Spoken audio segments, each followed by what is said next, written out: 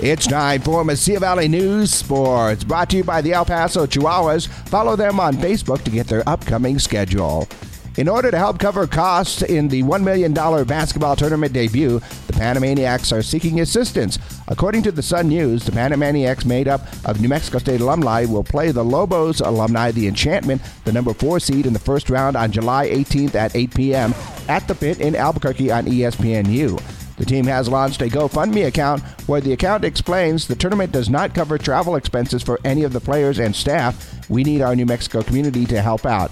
Currently, the New Mexico State Athletics Director Mario Mocha will be the head coach of the Panamaniacs, NM State's first venture in the 64-team tournament.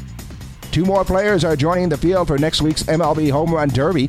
Mariners rookie outfielder Julio Rodriguez announced that he is participating in the event, while ESPN reports that Guardians third baseman Jose Ramirez will also be competing in the Derby. The duo joins a field that includes Mets first baseman Pete Alonso, Braves outfielder Ronald Acuna Jr., Cardinals designated hitter Albert Pujols, Phillies outfielder Kyle Schwarber, and Nationals outfielder Juan Soto. And the Big 12 is open for business. That's what Commissioner Brett Yormark said at the start of the conference's media days. His remarks come as speculation has circulated about the teams could be joining the conference. Pac-12 schools include Utah and Colorado have been linked with a possible move to the conference that's going to eventually lose Texas and Oklahoma to the SEC. And the win streak is over for the Chihuahuas. El Paso lost to Round Rock yesterday 6-5, ending the streak at 3 games. The home series continues tonight with first pitch set for just after 6:30 at Southwest University Park.